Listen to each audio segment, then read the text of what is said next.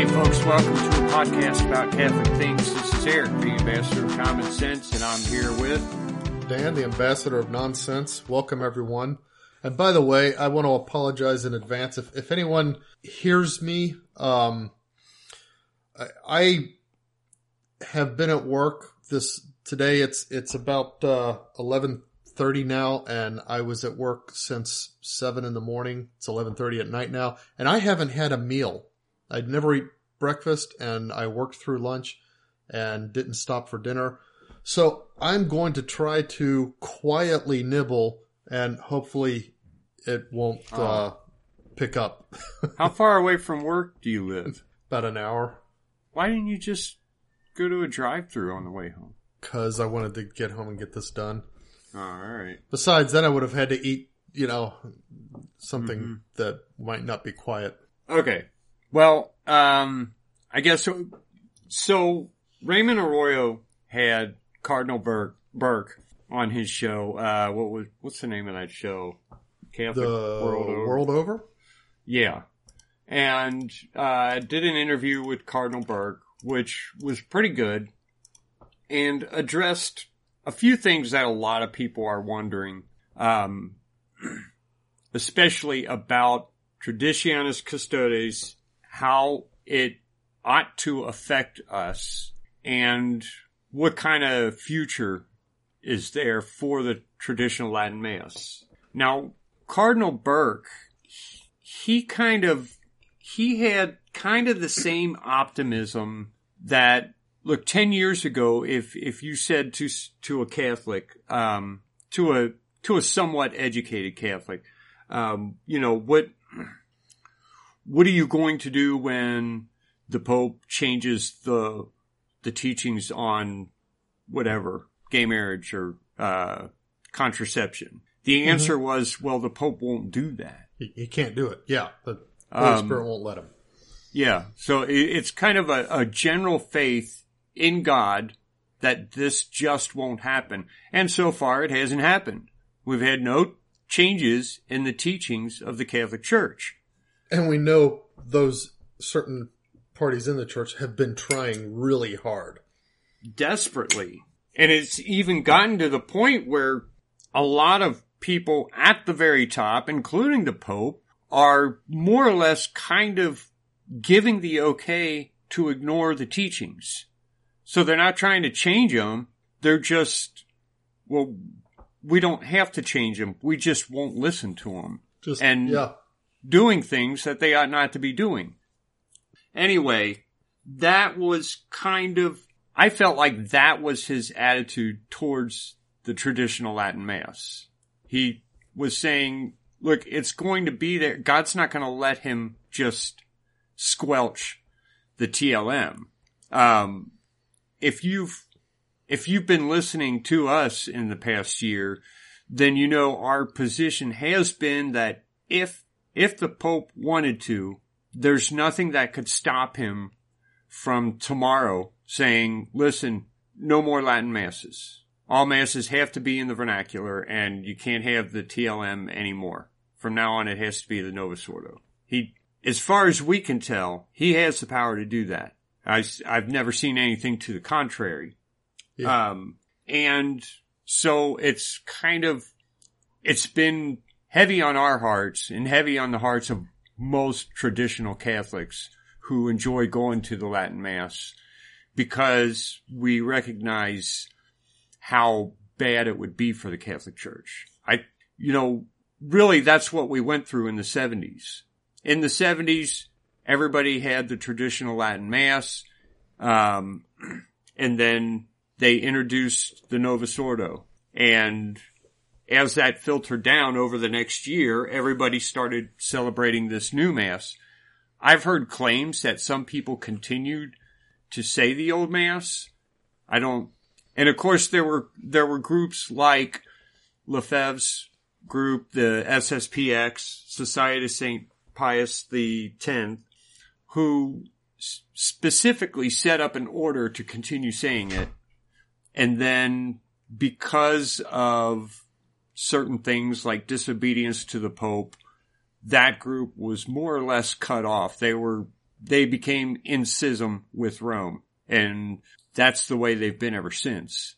But so they're not really considered Catholic. They call themselves Catholic, but most Catholics would not consider them Catholics. The Pope does not consider them Catholics. Right. And from the sound of it, Cardinal Burke doesn't consider them Catholics because his encouragement was stay in the church. Don't go to SSPX. Stay in the church and fight this out. Now, and not, not just because it's important to stay in the church, not just because it's important for souls, but he was trying to make the point we need to not dilute any further the love for the TLM in the mainstream church. Yeah. We have to, if we love the TLM, then we need to stand our ground and continue to love it and continue to embrace it wherever we can find it and make it clear that this is a mainstream, that's the word he used. Right. We don't want to lose the TLM's popularity within the mainstream church. And if everybody says, oh, it's so hard now, I guess I'll go to SSPX. Well, what that does is kind of give up the field.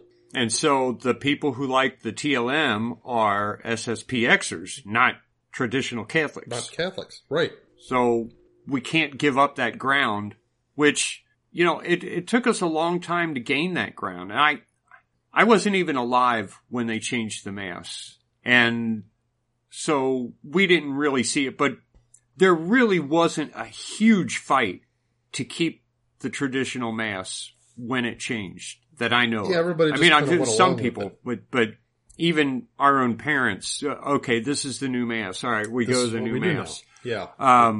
Over time, they started to miss the old Mass and then started movements to try to get it back. And that took a long time. But now we have this retrospect where we can say, this was a disaster. This is the dumbest thing we've ever done. There is no reason to hold on to this. We see what it did. It emptied the churches. So it's dumb to think that we should keep harping on this new Mass. Because the new Mass down on it is going to fill the churches again? How does that work? Yeah. And the churches that are being filled, there's kind of like there's two kinds of churches that are being filled. One, traditional churches, whether they have the TLM or not, it's churches that are more traditional.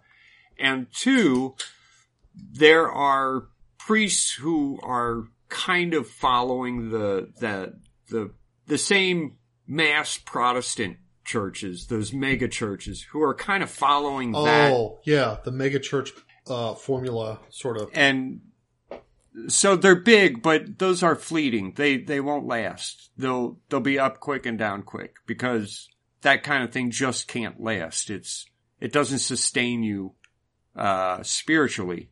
It satisfies a quick emotional need and then it's gone. And so the only strong church now really is the traditional churches, and the traditional Latin Mass specifically seems to be attracting a lot of young people who are, I'm not even going to, with like Pope John Paul II, they talked about young people being excited for the faith and stuff like that. It's not even that. It's people who are serious about the faith. Yeah. Yeah. Excitement. It's kind of, excitement is a dangerous word. If you think back to the parable of the sower and the seed that fell, there's actually two kinds of seeds. The seeds that took an initial root, but the soil wasn't very deep. And so when the heat of the day came, they failed. And then the seed that fell among the thorns and they grew up, and then the cares of the world kind of choked, the fortitude out of them and they gave up. And that's what excitement is. But being serious about the faith, that's the seed that fell on good soil. Yeah. And they're coming in and they're well grounded and, they've got kids and they have jobs that they go to. They don't stand on the corner and preach. They're just serious Catholics who take the faith very seriously and learn it and incorporate it into their lives. This is what the traditional Latin Mass is giving us, more than in any other church. And still but it's still such a small percentage that Burke was saying, this is all we've got. We've got 1% of Catholics, maybe. He didn't say 1%, but I've heard that number. I saw 1% no, I heard it on some other podcast. I thought, wow, 1%. And I thought that sounded high. I was surprised to hear even 1%. But maybe it is. I mean, if it's 1 in 100, 1 in 100 Catholics out there are inclined towards the TLM. Wow. That's, that's amazing. Given where we were. Given how hard they tried to been aligned against it. Yeah. But if that is, then we need that 1%. We can't lose it. Yeah, we've got to keep them. To the SSPX. Even if Pope Francis comes out tomorrow and says, no more Latin Mass, we have to stay and we have to find a way to bring it back. We did it before. We could do it again. But Cardinal Burke was optimistic that God would protect the Latin Mass from being killed altogether. And I guess I share his optimism, but I think that it might get kind of weird, It might be one of those things that disappear kind of for a while. And then comes back or something like that. Yeah, I completely share his optimism that it won't disappear for good. But I'm let's say that I'm hopeful. I share his faith that it won't disappear for good. Yeah. But I am hopeful that he's right, that the Holy Spirit would not even allow a pope to completely abrogate it. Right. But he's a cardinal. The thing is, he's a cardinal. He knows way more than I do. But saying he's a cardinal in this day and age doesn't mean much. Right. So. Yeah. Well, I get, it's one of those things we'll have to wait and see. But, there were a couple things that he said. For example, they were responding to, I guess, Raymond Arroyo had brought up a quote from Cupich. That's what I'm calling him, Cupich. You say his name the way it's spelled. He had talking about Traditionis Custodes and how he's going to enforce it in his archdiocese, which was, there were a couple stupid things and it seemed arbitrary. It was like, you cannot say the traditional Latin Mass on the first Sunday of every month. Or on Christmas or during Easter. That's just or Pentecost. That's wrong for so many reasons, but it doesn't matter. It's when he was talking about why he was doing this. He says that he's giving Catholics in the archdiocese, and here I'm quoting, an opportunity to offer a concrete manifestation of the acceptance of the teachings of the Second Vatican Council and its liturgical books. That's so dumb. That's so lame is the thing. There seems to be this impression that these TLM lovers are like they reject Vatican II or something like that. And thing is, even as if it would even make that much difference if they did, but the truth is they don't.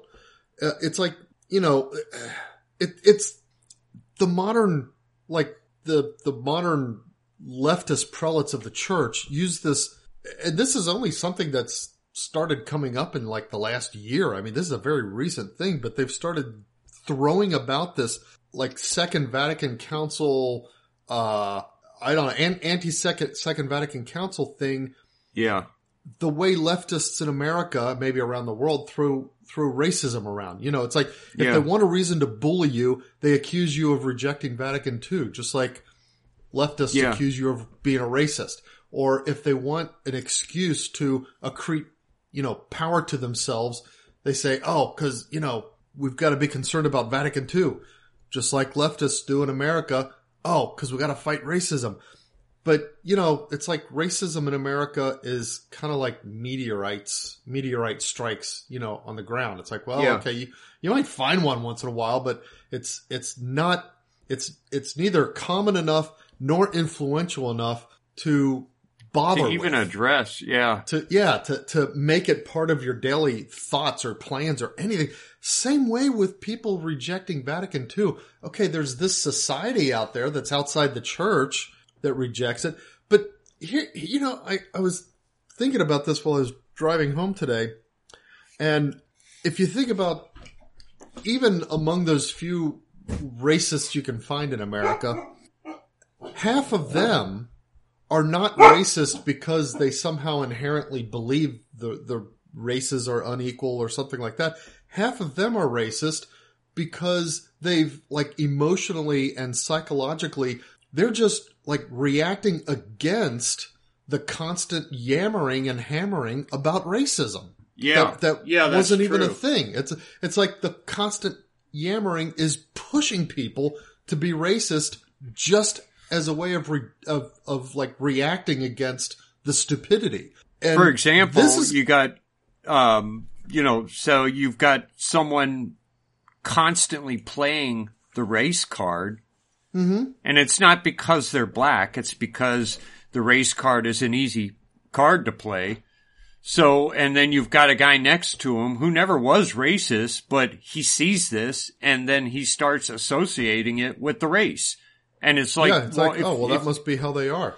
And what this is going to do, I mean, this kind of stuff, especially this stupidity of Cupich, I mean, the natural reaction to this is to say, wow, if this much concern over Vatican II turns cardinals, turns bishops into such meanies and makes them so petty and causes them to say, what are intellectually vacuous things, there must be something wrong with Vatican II. Yeah. That's the natural reaction to stuff like this. There's that. And then, there's the fact that most people have not actually read the documents of Vatican II. In Vatican II. They don't know what Vatican II says. They really don't care. They only see, pre-1970 masses are one way, post-1970 masses are another way, and they see that, and they hear bishops saying, this is Vatican II, so they think, well, Vatican II stinks. Because this is dumb. Yeah. I don't want to go to this. And so that's what happened. And and I guess we've kind of allowed them to control the narrative here, where it's like, hey, this mass has nothing to do with Vatican II. Vatican II did not call for any of this. There's not a single document in Vatican II that calls for these kinds of changes. So, denying Vatican II it's not really a thing. It's like when I argue that, look, the climate changes on its own and, there isn't a whole lot that man can do to destroy it. And people say, well, you're a climate denier. Yeah. Or you're anti-science. Yeah, you're denying science. It's like, well, I'm not denying science. I just don't think this is the interpretation of the science. I don't think what you think is true. That's not denying science. And no one's denying Vatican II. Especially the people who have read Vatican II documents. I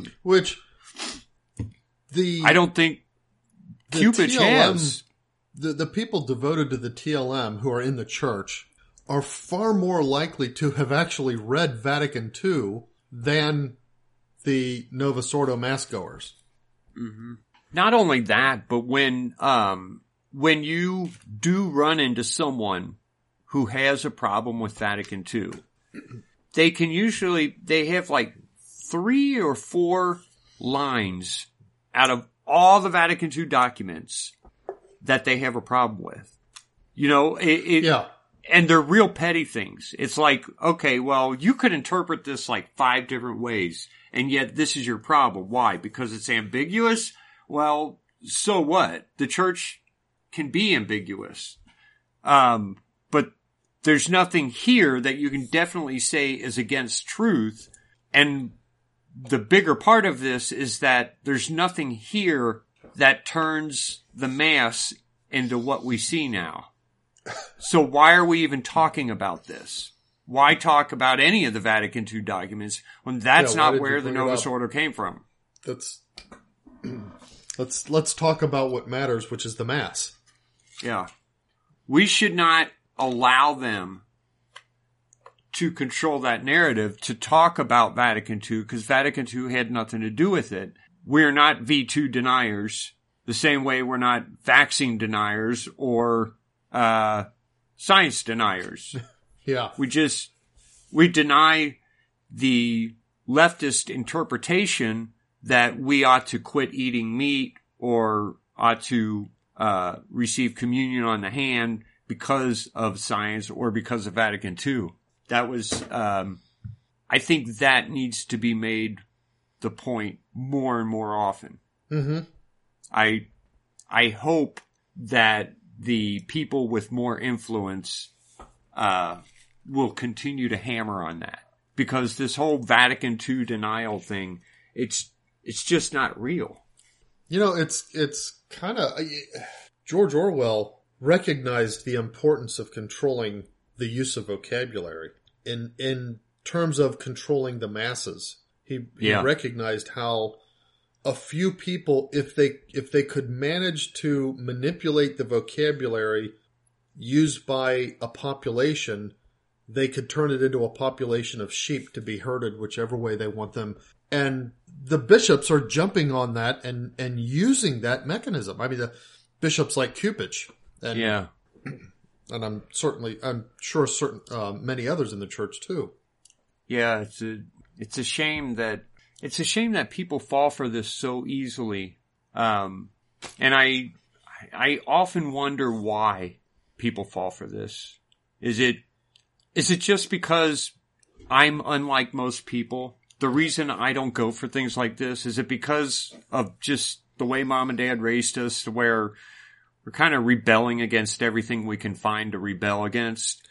Or is it, is there something deeper, like trust in God and, I don't know. It's, how can people be made sheep so easily? Yeah, I think it's probably... I've wondered about that myself. Because it's frustrating when you see people doing that. Yeah. It's like you see somebody like Cupich coming out like this, and it's like, this one quote that you read ought to raise every Catholic's hackles. Every single thinking Catholic out there ought to feel a resistance to that. They ought to interiorly rebel against it because of its obvious wrongness and idiocy. Especially for a guy so powerful. Well, just, oh yeah, okay. Yeah, this way I can show that I accept Vatican II. Yeah. That's what you were looking for in your life, is a way to show that you accept Vatican II? Because it's the same way that you got people who do the dumbest things to show that they're not racist. You know, you got these white millennial girls who will kiss the feet of black men in order to show that they're not racist, and it's dumb. It's frustrating. It's like, you don't have to do that. There's no reason to allow them to control us this way. But I guess that's what it is they're interested in showing people like Cupich and Pope Francis. They want to show them, hey, we're all for Vatican II. when they've never read Vatican II, because if they did, they would know that this has nothing to do with Vatican II. Yeah. And, it's kind of ironic that, the people who do go out of their way to show that they're not racist do things that show them, in fact, to be racist. The very first thing you have to do in order to take all these measures is to pay attention to race and then treat people differently based on race. Well, that's racism. Yeah. So it's kind of the same way. And in fact, a lot of the ways that people want to treat black people differently, is not only racist in the sense that they're treating them differently, but there's a underlying assumption that black people can't stand on their own 2 feet and they need to be treated differently. They need to be treated specially. They need to be given extra privileges because they're not capable in and of themselves the way, for example, white people might be. That's kind of the underlying current of worldview that drives these kinds of things. Yeah. Well, the same thing applies here. If you have to hammer Vatican II down everybody's throats, if you have if you have to make acceptance of Vatican II a thing like this, then what you're admitting is that, in your own opinion, Vatican II really doesn't stand on its own. Now, I think it does. I think it does, and I've read the Vatican II documents, and I rarely think about Vatican II. But those who are constantly harping on it, those are the ones that you suspect, well, wait a minute, maybe you really think that Vatican II can't stand on its own, because maybe in your mind, Vatican II really is a break with tradition, and maybe that's what it's all about for you. That's the disturbing aspect of this. It's one of those things that there are a lot of ambiguities in there, but there's no reason you couldn't read Vatican II in light of tradition and say there's nothing ground shaking here. There's no game changers in this. It's pretty much more the same. Or if you were of a mind to try to change what the church is, then you can read it. Actually, it isn't that ambiguous. There aren't a whole lot of places you could do this. But if you're down and determined, you could read some things and say, look, this says we ought to be doing something different. Yeah. But you can only do that if you already don't believe in the church's infallibility. Right. Because, that's the thing about Vatican II, is that I wonder if Vatican II was strategized by, by demon, by Satan, by the forces of evil, to be a tiny wormhole. Yeah. And the reason I say that is this: for the most part, you can take Vatican II, and if you read it in the light of tradition and in continuity with tradition, you can then discard it because it doesn't add anything to the tradition. It doesn't illuminate any further. It doesn't bring it out in any greater relief, with just one or two exceptions. But for the most part, you can just drop it, and as long as you have the whole tradition of the church, you don't even need Vatican II. It's right.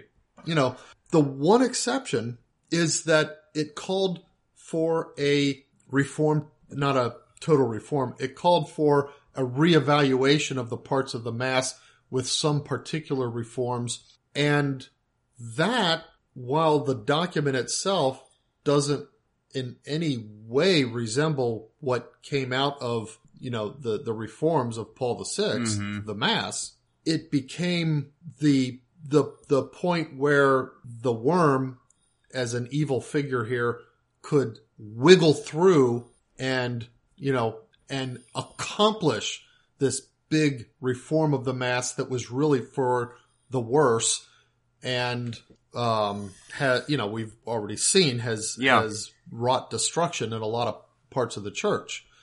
That so it's almost did like happen. Yeah, I mean, it's like, okay, the documents are all fine, they're all good. If you take them and follow them, for the most part, you can ignore them because they don't really say anything new. And if you followed the reforms as actually written, you would have a mass that looks a lot like the TLM, but there's just that one small point that it did call for a reform. And then it's like, okay, let's seize on the word reform and ignore all the rest of the words in the document and go write this new mass. Yeah. And that's what they did. Yeah. And it destroyed the church on a practical level. It cut everything off. It turned people ignorant, and it almost made the Catholic Church irrelevant in the modern day, because if you don't have the faith, then the Mass doesn't benefit you. And since even Catholics have lost their faith, if only 30% believe in the real presence of the Eucharist, that means the rest of them have lost their faith, and if they have, then the Mass isn't doing anything for them. Yeah. So that was the fruit of this change. It wasn't the fruit of Vatican II, it was the fruit of this change, which they used Vatican II as an excuse to do. But I guess the big thing is we're not V2 deniers. No. And we shouldn't let that be the argument. Yeah, we need to find a way. I mean, how to get people to use a different set of terms when because it's discussing the TLM. Leave Vatican II out of it. It's not pre-Vatican II. It's pre-Paul VI. I don't know. But it can't be about Vatican II. That's not what the argument is. I almost think that it would be a good thing to start referring to the Mass of Paul VI, the Novus Ordo, as a liturgical experiment. That, because in the church, I mean, okay, it's been around for 50 years. In the church, that's the blink of an eye. That's nothing. Right, it's not that long. So it's like, it's an experiment. Well, it's time to recognize that the experiment has failed, or the experiment has produced a result that says this is the wrong way to go with the Mass. Yeah. So if we could start getting that vocabulary out there and start making the conversation not about Vatican II, but about liturgical experimentation, which is what the Mass of Paul VI was, that's how to start getting people to think rightly about it. Yeah. Of course, we need some influential people to start doing that. Two guys on a podcast aren't going to do it, but I don't have too much more after that. Yeah, me neither. Okay. Which is fine. It's okay for this to be a short one. Yeah. All right, well, let's talk about news. Yeah. 2 men are arrested in Manchester, Birmingham, England, as part of that hostage situation at the synagogue in Texas. So it doesn't really say what their involvement was, but apparently, I mean, the way it was presented last week when I talked about it, it was one guy who had a brother in prison, and he took over he took a synagogue hostage and demanded his brother be set free. Right. But here's these 2 guys in England that were arrested as part of that. So apparently this was a little bit more planned, and I guess it wasn't a crazy guy trying to get his brother sprung. Does it say what? But it doesn't go into what their involvement was. Just that they were arrested. Doesn't. Yeah, It was just arrested for involvement of that. Another part of this news stories that are teasers like that. Yeah. Where was it? Let me see here. The FBI announced that it's going to call this a federal hate crime and an act of terrorism. Uh-oh. Which, I mean, why are we why is it a hate crime? Yeah, I mean, that's the thing. Once you allow, I mean, the very concept of a hate crime is a wrong-headed concept anyway. Yeah. The act, the motive is part of making your case to a jury. It's part of the presentation. It's part of the evidentiary, proof that you bring. Yeah. But it's not an element of the crime. The crime is the crime. The act that you committed is what it is, regardless of what your motive is. A motive can be mitigating, but not, it should never be exacerbating. It's like, okay, I shot a guy.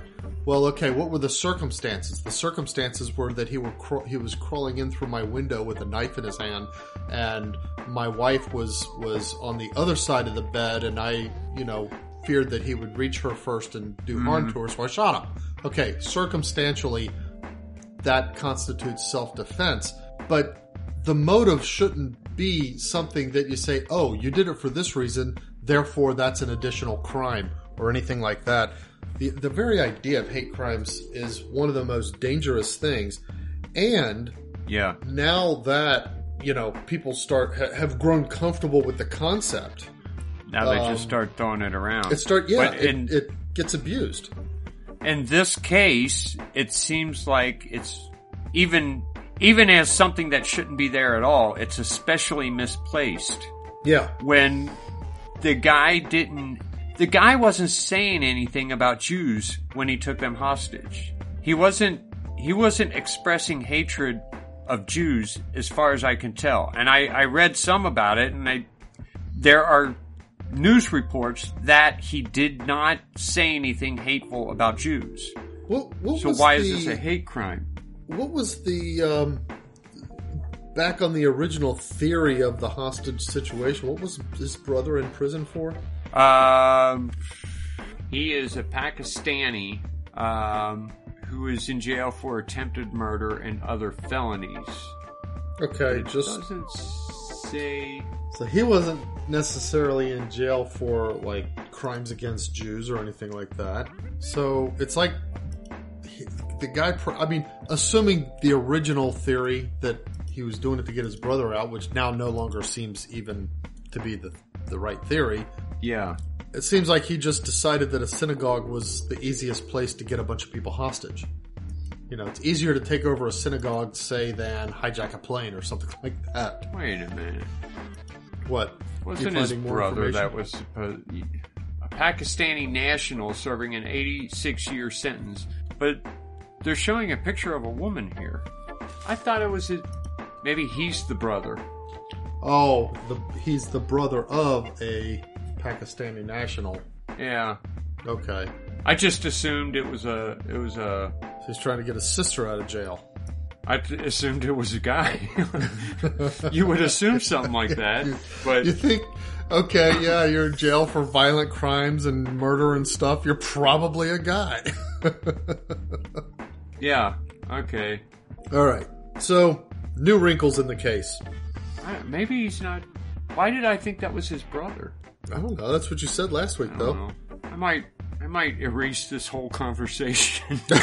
I don't know why I thought this guy was... You know what? You can't erase it because you said it last week. Yeah. We're getting a fight. I don't know why I thought this was the guy's brother, but I guess I was just way off on that. Okay. You know what? Without right. identifying, I would have assumed too. It said the brother of a Pakistani national. I would have assumed that the Pakistani national was also a guy. All right. Well, anyway, so I guess the Red Cross was hacked and a whole bunch of personal data was stolen from them. Why do they have a bunch of personal data? Yeah, I don't know. I guess they collect some when they, help people or whatever. Yeah. They are making personal appeals to the hackers to come forward and turn themselves in. Okay. I approve what the Red Cross does, but yeah, that's a bit naive. Here's the thing about the Red Cross is that they the business of blood is kind of a big business. Mm-hmm. And the Red Cross does not pay for blood. And they've kind of taken over the whole industry. They don't pay for blood. Do they get paid for blood? They do sell it. It's not like anytime you get blood from the Red Cross, you're buying it. But they make money on it. Okay. So it's... but don't organizations like Hawksworth and stuff like that too? Yeah, they do, but they also have to pay for the blood.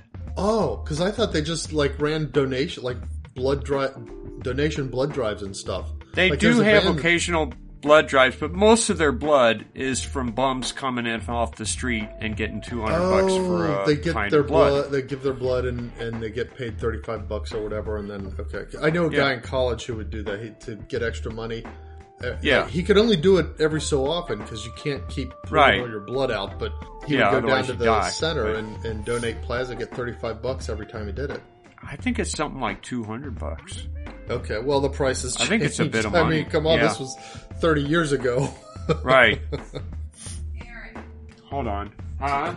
Back night when we first got married. Yeah. A pint, the bag. Yeah. $10,000. $10,000 going to who? Bag. Huh? That's what we charged $10,000. Even when Red Cross was involved? I don't know where we got our blood. I never dealt with it. So when Vicky was at ICU, if you needed blood, you would get charged for it. And the charge was around $10,000 for one pint, for one bag. $10,000 a pint? $10,000. Yeah. Wow. So that's what the bill to the insurance would get, Yeah. And I think the Red Cross gets money like that. They have blood. They can't use the blood. There are no wars going on right now where they need tons of blood, yet they're collecting all this blood.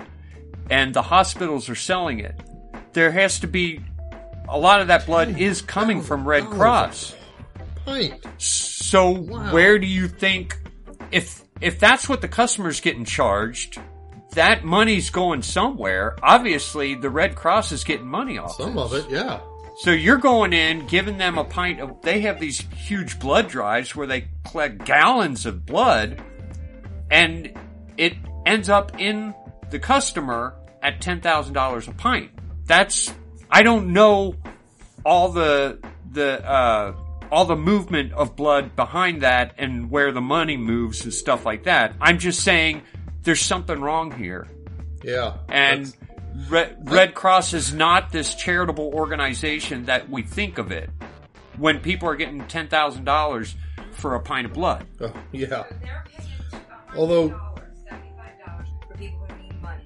It's $75 for a bag of blood. For the plasma, it's $200. Plasma goes for twice the amount. What are you talking about? For... Red Cross will give people who donate blood. Oh, okay. It's like $75 for blood, like $200 for plasma. I didn't know Red Cross gives people money. Yeah. I guess they do. They do buy it sometimes. Oh, okay. So they'll set up in a like other places. Okay. But I know I know people who have gotten $200 for blood. I mean, I know that every time they take blood, every sample of blood that they take, they have to take some and send it out to labs for testing and that kind of stuff. Well, that's the thing. Costs. Because so if you have a blood drive, I tried to go once. They were in a parking lot at work. Yeah, and I thought, okay, I'll walk over and give blood. So I signed up for a slot and got up, when it was time. And it turned out that it was a really cold, windy day. Well, you know me, I don't carry a coat. Yeah. So it was a really cold, windy day, and the van ended up being... It's like they couldn't get the spot that they were supposed to get, which was kind of close to our door. And they were way across, like, in the neighboring parking lot. So I walked all the way over, and first thing she said is, I need your driver's license. I didn't think to bring a driver's license. Yeah. I was so disgusted, I went back. I just went back to work. Why on earth do you need my driver's license? You're going to test my blood no matter who I am. Why do you need my driver's license? Yeah. Well, so, okay, they take a pint and a little bit more, send all that out to be tested, which costs money, Yeah. and they end up getting, say, a pint of blood. Yeah. But let's say these places downtown that collect it, generally you get a card, and you have that card saying, I've been tested for all these diseases and I don't have the diseases. And I think there's a different amount of testing your blood gets when you have that card, and that's why they're able to say, all right, we'll give you $200 a pint. Because you've already been tested, and they don't have to do as many tests every time you give. Oh, especially genetic diseases that it's not like could possibly pick them up. You've been tested, you know you don't have these genetic defects. And then all they got to do is test for infectious diseases. Yeah. So I don't know. Makes sense. It's just knowing that nobody gets free blood in a normal working world, other than guys who are in the army and need it in order to stay alive. Yeah. Those are the people that the Red Cross was originally started for. But that doesn't happen anymore. We don't need that. So why does the Red Cross exist other than to sell blood? But is the Red Cross, I mean, I know I've heard it referred to as they do other American stuff, Red Cross. Mm-hmm. But my question is it an American organization specifically, or is it international? It started during the Civil War. I think there are. I don't think okay. it's purely American anymore. No, but it was started by a bunch of nurses in the Civil War. Okay. Taking care of soldiers. Yeah. Who it was like there was no medical facilities to help these soldiers who were having their legs blown off. Right. And the Red Cross was a part of that. It's actually, as little as I know about the story, it is an amazing story. Mm-hmm. Of amazing women who went to work to help soldiers. And I wish I could say more about it than that. But anyway, how'd we get on this? Because of the personal information that was stolen from the Red Cross. Oh, yeah. So they want whoever stole all this information, please turn yourselves in and be indicted and go to jail. But all they did was stole personal data. Who cares? Why do they care? Well, because they'll sell that data to people who will use it to, for identity fraud and stuff like that. Identity theft. Okay, what kind of data do they have about people? Well, that's what I'm wondering. I mean, it's like, what do you got, like credit card numbers, social security numbers and stuff? Who has AIDS? And I want to steal the identity of a guy with medical problems. Yeah, well, I don't know. There's that. I mean, okay, let's say they take donations. Number. Okay, so you get but they take donations, so they probably do have some credit card data. Well, it could be. Because people donate money, don't they? Even a driver's license number. You might be able to use that, for example, online to order a birth certificate. Yeah. Except, okay, send it to this place because this is where I live now. My, driver's license is old or whatever. Well, now then you can use that and leverage that into some other kind of identity and stuff like that. So I could see where it would be concerning. Yeah. The French Constitutional Council approved the COVID-19 vaccine pass law. But they did change part of it. They rejected the mandatory use of vaccine pass for political rallies. So you need the pass in order to get on the bus and do pretty much everything. Go to a restaurant, except for visit the museum, going to a political rally. So that's kind of interesting because those political rallies might be the mechanism by which the whole thing gets reversed anyway. Yeah. U.S. State Department tells its diplomats and pretty much everyone, leave Ukraine. Things are heating up there. We're getting people out of Ukraine. United Kingdom is also getting people out of Ukraine. Canadian Prime Minister Justin Trudeau announces the extension of Operation Unifier for 3 years. What's Operation Unifier? Operation that sounds Unifier. So stupid. This is the dumbest, gayest thing I've ever heard. 60 more troops will be deployed to Ukraine in the coming days. 60 more troops from 60? Canada. 60? 60 troops. What for? What are 60 troops going to do? For Operation Unifier. They're going to unify Trudeau's something? going to unify Ukraine and Russia, I guess. This guy's With the biggest... 60 troops? The biggest, most Russia useless... has amassed like 100,000 troops on the Ukrainian border. I don't know how you could be any more useless than Trudeau. He also announced a shipment of non-lethal equipment and intelligence sharing. A shipment Why would you of announce the intelligence sharing? shipment of What's non-lethal equipment? What are they going to do with non-lethal equipment? Vehicles hey, or something? Here's blankets. That's what we did with Ukraine back during Obama's. Yeah, we would ship them we would promise them all these anti-tank missiles, and then we'd ship them a bunch of blankets. Blankets? Oh gosh, yeah. I don't know. This guy, there's this guy in the German Navy who resigns as the inspector because of all this, what he's calling nonsense over this Russian and Ukraine problem. He's saying that Vladimir Putin would not do this and is not going to do this, and that everybody's just kind of overreacting.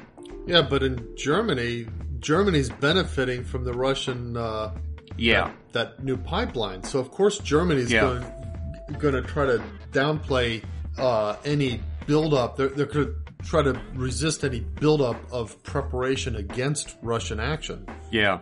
And as Ukraine tries to join NATO, he is against that and the way Russia is. So of course. I don't know. We'll see what happens over there. Tropical storm Anna kills 23 people in Madagascar. Wow. Yeah, so Anna, that would make it the first one. And 23 people in Madagascar. Okay, this is cool. James Webb Space Telescope successfully enters orbit at its target location. Awesome. So this telescope is like the replacement of Hubble. Yeah. It can see things 100 times darker than Hubble could. Oh, wow. And it's able to observe like high redshift objects, which is how we tell what kind of speed. Yeah, what kind of speed things are taking as they go away or towards us. Important as we try to map out where things are and stuff like that, and tell all kinds of other information about them, like how big they are. The thing about this is that it's going to be used. It's going to be used for very fine details, whereas Hubble was the first space telescope that gave us a good view of everything. So the imaging we get from Hubble is fantastic and worthy to make big posters and stuff like that out of. Yeah. Whereas this is going to be a lot more technical in nature. Oh, okay. And this is going to be more about discovery of the nature of the things we already know. I mean, yeah, we will see new things, but they won't look as cool. No, so the images won't be as spectacular, but the information that we can get from them will be very exciting. Yeah, 100 times looking forward to more it. Powerful. That's incredible. Speaking of satellites, the second stage of Falcon 9 version 1.1 is projected to impact on the moon on March 4th. 2022. Now this is it was a deep space satellite that it started out with the they wanted to use it to detect solar storms and magnetic storms from the sun. Okay. Which, I don't know, when there's a solar storm on the sun, how much time, even if we knew it immediately, how much time do we have really to react to that? I mean... Yeah, so like how fast do the solar storm particles... Because you're really talking about like charged like proton particles or something like that. But I don't know. I mean, does it go as fast as light? I guess it must be going slower than light. Not as fast as light, but I mean, light is like 8 minutes. So let's say it's like 1/10 the speed of light. You know, that would be still, you know, an hour and a half. So it's not like we're going to have a week to prepare for some kind of solar storm. It doesn't make a whole lot of sense to have something like that. But then it was proposed that we use this to observe climate change and study climate change. And I think the information that is retrieved by the satellite would be visible to everyone, if I'm understanding this right. Okay. Which is what a lot of those instruments are that way when put up there by NASA. When NASA does it, they pretty much share everything. So it's only got another, you said 2022 or 2023? 2022. So it'll be landing on the moon in another month or two. Now, the first time you said it, you said impact. Is it going to be a landing or is it going to be more like a crash? Oh, no, I think it's supposed to land on the moon and then we would use it from there to monitor, quote, climate. I see. I mean, what? Okay. I don't, it might be something that is important when it comes to things like, predicting, weather. Mm-hmm. But I have a feeling they are kind of dressing it up as a way to study climate change when really it does have a practical purpose. Oh, okay. Because I don't believe that, I just don't believe that we need to study climate change. I don't think it is changing enough to study the way they're saying it is. And I hear so many things from so many people that I've kind of just turned that whole thing off. It's like, I'm sorry, you wouldn't have to lie about this stuff if it was true. So yeah, it's like the COVID argument. It's like, if any of this was true, then we wouldn't have to be talking about this, and I wouldn't have to ask for an explanation for these lies that we know happen. So, you know, whatever. I don't understand why they put this much money into something like that unless there is an actual practical way to use it. Which weather seems a lot more practical than climate. Yeah. And it seems more practical than monitoring solar storms. Yeah. So maybe that's where we'll go. I mean, maybe they'll pick up on ability to predict tropical storms. Yeah. The Australian government announces that it has purchased the intellectual property rights to the Australian Aboriginal flag from its designer for over $20 million. That's got to be the weirdest thing I have ever heard. Why? That's like I guess if the you know what was the big the 5 nations or whatever, the American Indians and the and they are the 5 like the Iroquois and there were the 5 that got together sort of, right? And so let's say they made a flag. And they had some guy design a flag for them. And then the U.S. government says, oh, we'll pay you $20 million for the intellectual property rights to your flag. That's so stupid. They're allowing public use of the flag, but the fact that maybe this is just worded funny, and maybe the real story is the Australian government paid a designer to make a flag for this purpose, and this. Maybe that's it. Maybe it's more like, hey, we need to bring attention to our native Aboriginal populations. I know, let's have a flag designed.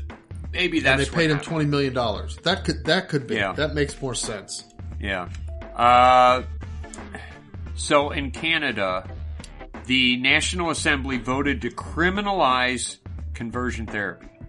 Oh, gosh. Get for 3 years Yeah. in prison and something like $45,000 in fines. If a gay person, including your own child, says, I'm gay, I don't want to be gay, and you try to help them, then you get fined are going to and jail. put in jail. Wow. So, Yeah, Canada's been kind of on the forefront of the militant gay agenda yeah. for a couple of decades now. Yeah. Speaking of gay, okay. I had to read this like 5 times before I finally understood what they were saying. A California trans child molester, in other words, a trans A person, molester of trans children? no, Or a trans who molests children? a trans who molested children, Okay. who is 26 years old, 26, gets Yeah. 2 years in juvenile Juvie? for his crime. Oh, he So- gets to be put with all the kids? Yeah. So this guy, okay, Only in here's the California. thing. This guy was arrested when he was 17, just turning 18. At the time, he was a man. And I don't know why, but here we are 10 years later, punishing him for this. But they would not try him as an adult or as a man. Now, he molested I think it was a 10-year-old. He went to the girl's bathroom. If I'm understanding. Yeah. Molesting a girl in the women's bathroom 8 years ago when he was 2 weeks away from turning 18. And claims At the that time, claims that he's a woman. He was a man. Well, when he was arrested, he did not identify himself as a woman. But then when he was in there, he said, I'm a woman. So now he's a woman who is going to go to juvie. I assume girls' juvie. Wow. At 26 years old, a 26-year-old man is going to go to a Molested little girls' unless those places are juvie or are co-ed, but I don't think they are. Generally, they keep the girls Yeah. and the boys apart. So otherwise, So he gets well, to you go know to what girls' happens. juvie. Yeah, Boy, he grabbed a 10-year-old by the throat, locked her in a stall, and put his hand down the girl's pants. This is during that time when everybody was fighting, saying, no, you can't let boys go into the girls' bathroom. This is just sick. Oh, man. This is California. That's California for you. Yeah. So, I guess AOC has a Republican challenger in the whatever election is coming up, and he is demanding the death penalty for cop killers. I bring this up because the problem of cop killing has gotten a lot worse in the past several years. And we talked about it a little bit last week. And I don't why should you get a death penalty if you're a cop killer and not a citizen killer? Yeah. You know? On the one hand, we're saying we don't need cops. We're saying cops are bad. And on the other hand, we're saying we should put to death people who kill cops. And then you got people like us who are like, well, okay, if the cops are that important, I don't know. It's a lot whole of subject inconsistency. on both sides. Yeah. And I just would again say the entire police force needs to be changed. It's not what it should be, but it very well could be one of those things that it's always going to have a certain amount of problems. And I imagine 1,000 years ago, the police forces who tried to maintain control in a city, who was called who would go and arrest people for robbing a place or for beating up an innocent person, those cops probably did the same things that they do today, where they're kind of a lot of them were probably thugs who took advantage of the authority that they had and accepted bribes and stuff like that. And then there were some good ones, but there were also a lot of bad ones. I wonder if it could ever be anything different. I kind of don't think so. Not, just kind of the way people are. Yeah. And unless you had a really good, say, mayor or governor, that's probably how it goes. And that mayor or governor would have to be very devoted to cleaning up the force. And then the second that mayor or governor is gone, then you got the problem back again. Yeah. I mean, I would imagine that maybe it's a little bit less prevalent these days where, like, police forces, most police departments have an official internal affairs division. And so it's, maybe it's a little bit less prevalent than, say, 1,000 years ago. But or even in, say, the 70s, before anyone heard of Serpico, Yeah. All right, well, that's all the news I got. Okay, well, I've got a little bit, but it is honestly a slow, weird news week, too. Yeah. However, this is kind of gross. Patient was complaining about pain in his ear, and the doctor finds a cockroach inside of his ear. Oh, that's terrible. I know. I thought that was like a urban legend. Urban legend kind of a thing, yeah.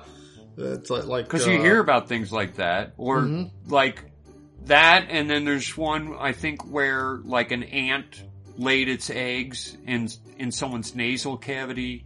Yeah, I remember I could certainly stories like that from when we were kids.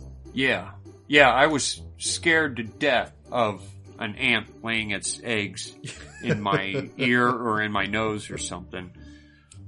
But okay, so got into his ear. That gives you the chills. That's terrible.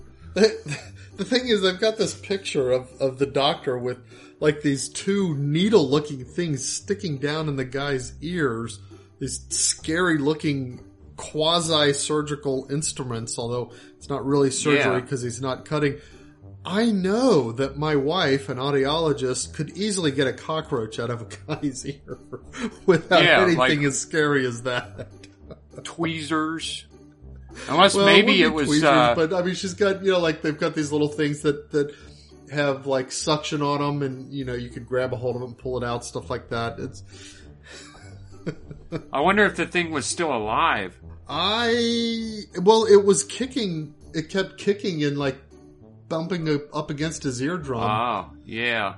Causing pain. Gosh. Yeah. It was there for 3 days. Yeah. That's so gross.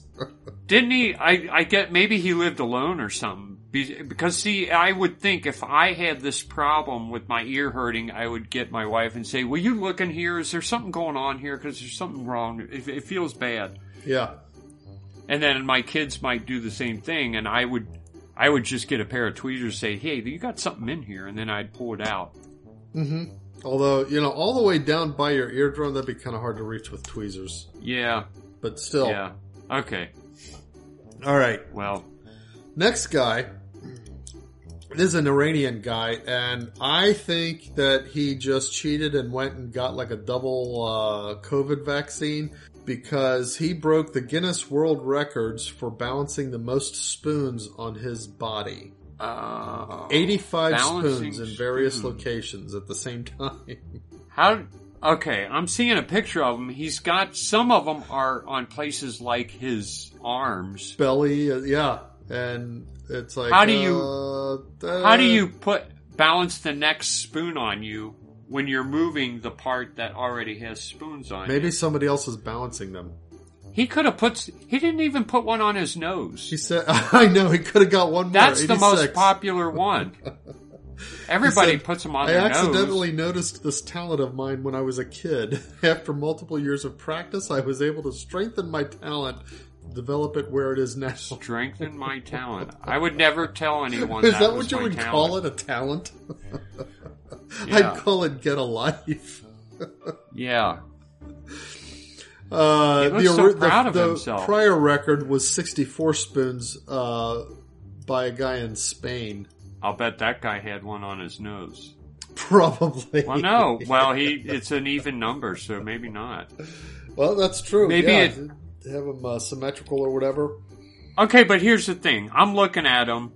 I would also... Look, you could put one on his nose. You could put one behind each of his ears. Yeah, stick one behind. There's all kinds of places you could put more than that. Couple on his biceps. But the thing is, the way it's like clearly they're just like sticking to his skin the way they would to your nose. Yeah. I don't know. Maybe there's a rule that they have to be outward facing because when you put them on your nose, it's always like inward. They're inward. Yeah. I don't know. I don't know. Anyway, okay. So last item, sometimes you just can't do anything about bad timing except apologize. Now, the singer and sometimes American actor Meatloaf? I know the name, but I don't know any of his songs. Probably his most popular / famous song is Paradise by the Dashboard Lights. Which is a song where the guy's singing, I could see paradise by the dashboard lights. Okay, you can imagine what's going on. But the girl is like, hey, no, you gotta marry me, or you gotta at least promise to marry me. Spend the rest of your life with me. We gotta be together to the end of time and that kind of stuff. So finally he breaks down, gives in, and then the last piece of the song is both of them are waiting to the end of time because they can't stand each other anymore. So, anyway, that's just one song. Probably his most popular, though. The style is, I guess, what you would call operatic rock. Anyway, he passed away.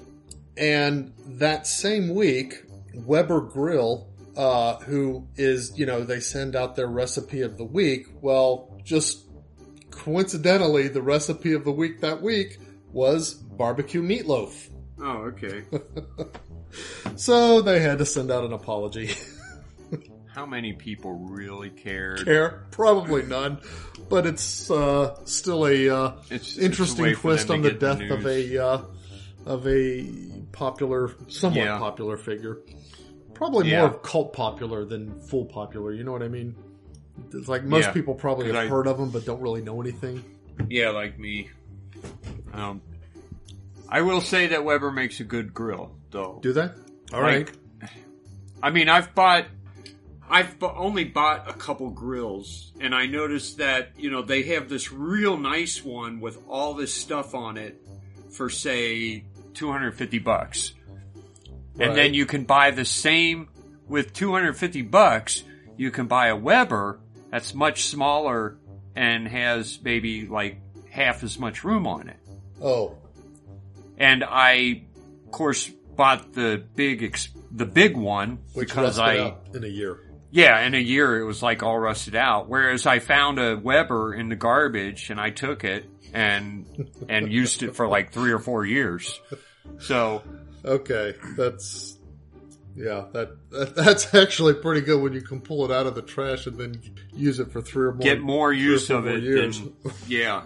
So they make a good solid grill. I'll say that. Okay. Well, but now I'm in love with my Blackstone. So. Well, yeah. All right. That's all I got. Like I said, that's all we got. Slow news week. Yeah. Well, we wanted it to be quick, but I do have a saint. Cool. Saint Isaac Jogues. Oh, okay.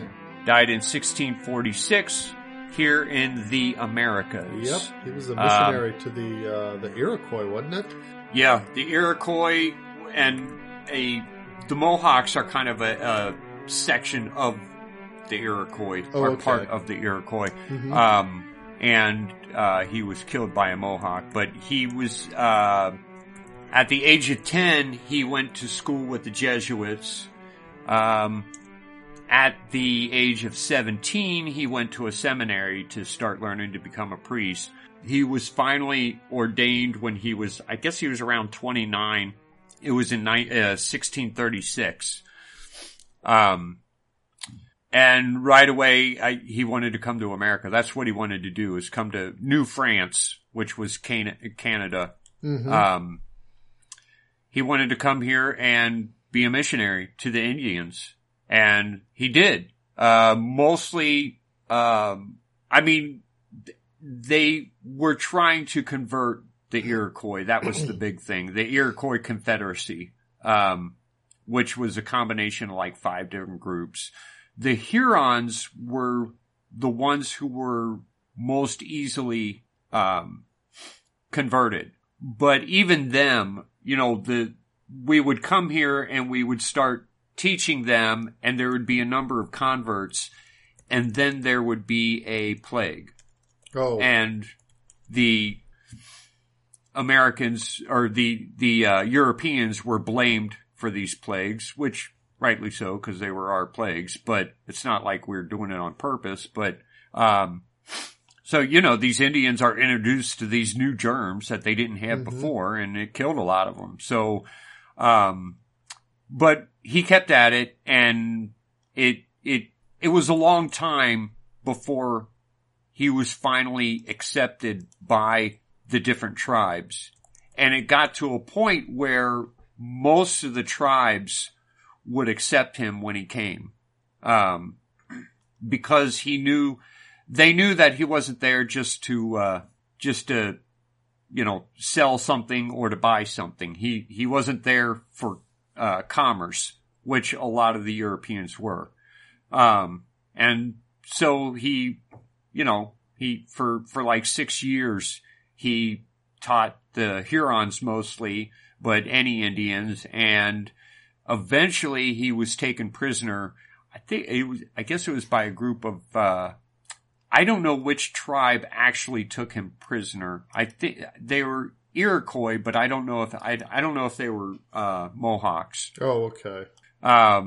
He remained a prisoner for, a couple years, I guess. It was almost 2 years, I think. He was taken prisoner along with 6 others. There were several times where he could escape, but he didn't. As a matter of fact, this isn't, actually verified, but originally when he was taken prisoner, he had seen his friends being taken, and he wanted to be there with them to comfort them. And so he gave himself up, and got out of the bushes so that he could be a part of that prison. And, he has a diary in which he describes a lot of the tortures. And when you read about them, they would do things like, they would chew on his fingers until they were a pulp. I think one woman finally cut off one of his thumbs. They would have the kids throw coals on him from the fire or poke them with burning sticks. This has gone over quickly as if it's a small thing. Whenever he went from one village to another, he would have to run the gauntlet. Most people don't know how severe gauntlets are. A lot of times, these are, a line of, say, the villager, everyone in the village lined up on either side for sometimes a half a mile. It's everyone lined up. Wow. And they're armed with sticks. I was picturing like maybe 24 people. Right. You know what I mean? When people talk about it, that's kind of what you think. But it's not that. It's a big thing. They're lined up sometimes a half a mile long. Mm-hmm. And the rule is you start at the beginning and you have to walk. If you stop or if you turn around, you get killed. Oh my. Wow. So, and if you fall, then they beat you generally until you're senseless and pass out. Sometimes they'll let you live if you fall. If you fall, because you went until yeah. Yeah. But if you keep going and you get to the end, then you're allowed to live. But they would have him run gauntlets every time he if you get to the entered end, into it. Did they have do they have respect for you and stuff? Generally they do. Okay. But gosh. in this case, he was a prisoner and he was never given that adoption type attitude. Mm-hmm. So that might be because he never made it through the gauntlet. It might be because he always fell at some point or another. Yeah. But and they, they were armed with sticks, clubs, sometimes burning sticks. Mm-hmm. They would stab. They did all kinds of things. Man. It was a grotesque thing. It itself was its own torture. He was suspended on spikes at one point for several days, I think, until some woman had pity on him, and her and another guy, another one of the Indians, got him down from that. And I think it said that the guy who got him out of that torture apparatus was eventually accepted baptism from him. But throughout his captivity, he heard confessions, he baptized Indians who were willing, and he did everything he could for the other prisoners and and you got to remember the other prisoners, some of them were Jesuits like himself. Right. A lot of times though, there were other tribes that had been, they would go to war with someone and then take some of them prisoners. And so not all the other prisoners were white men. There were other Indians along with them. He eventually escaped, and there's a guy who helped him escape, but it was only after, first of all, the other prisoner that he had stuck with, because he had the opportunity to escape several times, but he didn't want to leave his other prisoner alone. It was obvious, first of all, the guy had said, no, you have to go, because it was obvious they were going to kill him no matter what. And him being there wouldn't help him at all. So finally he did escape. He goes all the way back to France. He received special permission to say Mass because one of his thumbs was missing, but the other fingers were so gnarled up that he couldn't use them to hold the Eucharist. The host or anything. Wow. So he had to have special permission from Pope Urban the Eighth, who called him a living martyr and gave him that dispensation. He goes back to New France and he is killed by a young Mohawk man. He was walking through a doorway and the guy just plugged him with a tomahawk in the head, and that's how he died. Oh, wow.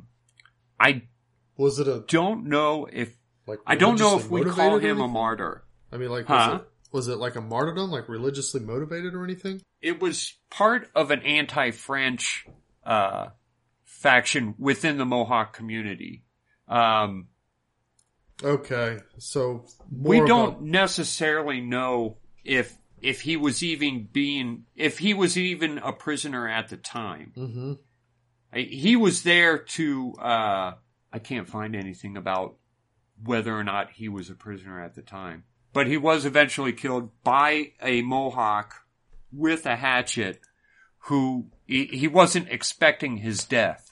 I guess we call him a double martyr because he went through the imprisonment and all the torture and he did everything but become a martyr. Mm-hmm. And then he goes to France and then he goes back where he finally receives his martyrdom. Yeah.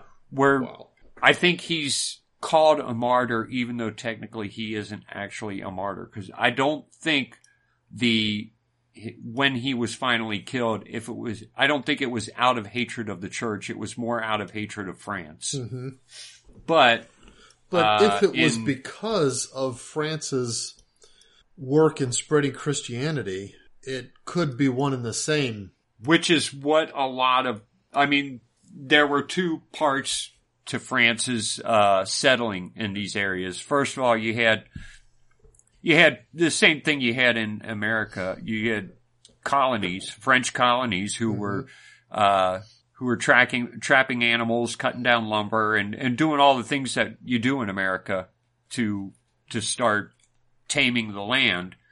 And then, but they also sent out a lot of missionaries. Yeah. Unlike England, France and Spain both sent out a lot of missionaries that did a lot of work, to help the Indians and to begin to spread the faith. It didn't really work out for those Indians who did accept the faith. We've talked about it before, and if you could go back and listen to our podcast about the Native Americans, because, we made it seem like, well, if you accept the faith and become one of us, then you'll be assimilated and whatever. But that didn't really happen, and it was never able to happen to Indians. The Indians who accepted the faith weren't treated They were still as outsiders. white people. Yeah. They were still Indians, and they were always treated as Indians until very, very recently. But France did send a lot of missionaries there, or at least the French Jesuits did. Mm-hmm. And they did do a lot of work, and they did convert a lot of Indians. But St. Isaac Jogues is one of the first American saints. I guess he's the first one who died in America to be named a saint. Okay. He was canonized 1930 by Pope Pius XI. He, as far as I can tell, he doesn't have any... he's not the patron of anything specific.